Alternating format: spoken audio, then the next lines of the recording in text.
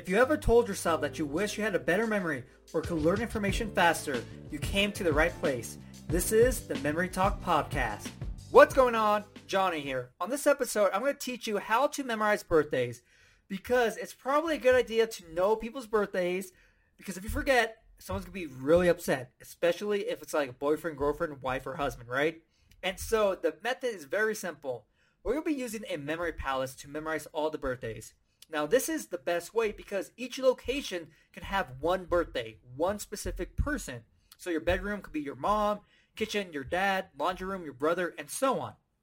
Now, this is a great way to store that information because if you're trying to combine everyone in one room, guess what? You might mix up some images and get people's birthdays wrong. And so when you wish your friend, Hillary, hey, Hillary, happy birthday. She's like, it's not my birthday. What? Oh, crap. That was Jeff's birthday. Uh-oh. You might be in trouble. So it's better to have a birthday per location. So let's say you have a friend named Michael, and his birthday is August 29th, 1958. Now, it's super easy to place the person into the location because the birthday belongs to that specific person.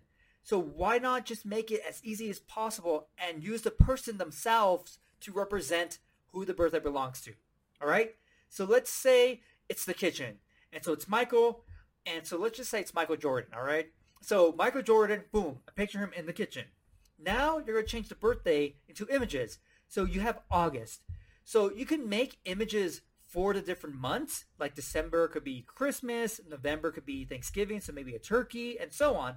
Or you could change the months into numbers, right? So like July is the 7th month. December is the 12th month. It's totally up to you on what you want to do.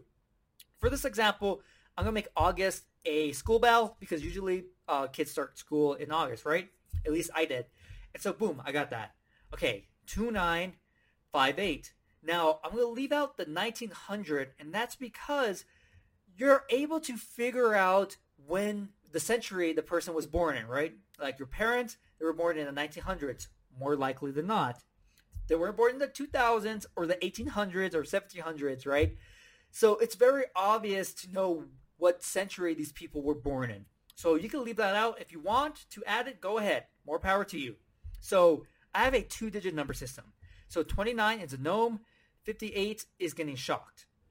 Okay, so putting everything together. I see Michael Jordan, and Michael Jordan has this big bell, I guess, in the middle of the kitchen, and this gnome's like, oh, I want to touch it. Michael Jordan's like, don't touch it. I'm telling you right now. And the gnome runs up to it, touches it, and gets shocked. And he becomes like all blackened, you know, a little smoke coming off his hat. And boom, that's the story I picture. And so if I have to remember Michael's birthday, like, okay, wait, someone's birthday was in August, right? Okay, so let me go through my memory palace. What kitchen? So I see Michael Jordan with the bell. Oh, August. Okay. I see this gnome coming up. Okay, so 29. I guess that's all you really need, right? The year doesn't really matter, but let's just get finished. Okay, so I see this gnome. Oh, yeah, and he touches the bell and gets shocked. 58. So the gnome was born, Michael was born August 29th, 1958. Now, of course, you probably don't even need the year, okay, the 1958. You probably just need the day because, no, they're born at that specific time, but it doesn't really have any use later on, right? All you need to know is what day is their birthday. So you can even make this simpler and memorize the month and day, and that's it. So it's totally up to you on what you do or on what you do with birthdays.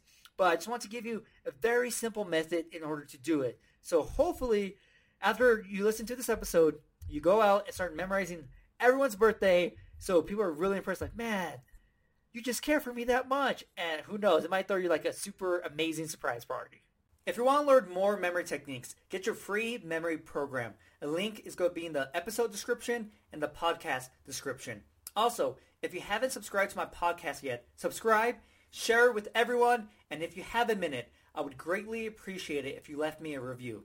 Hopefully, you enjoyed this episode, and I'll see you next time.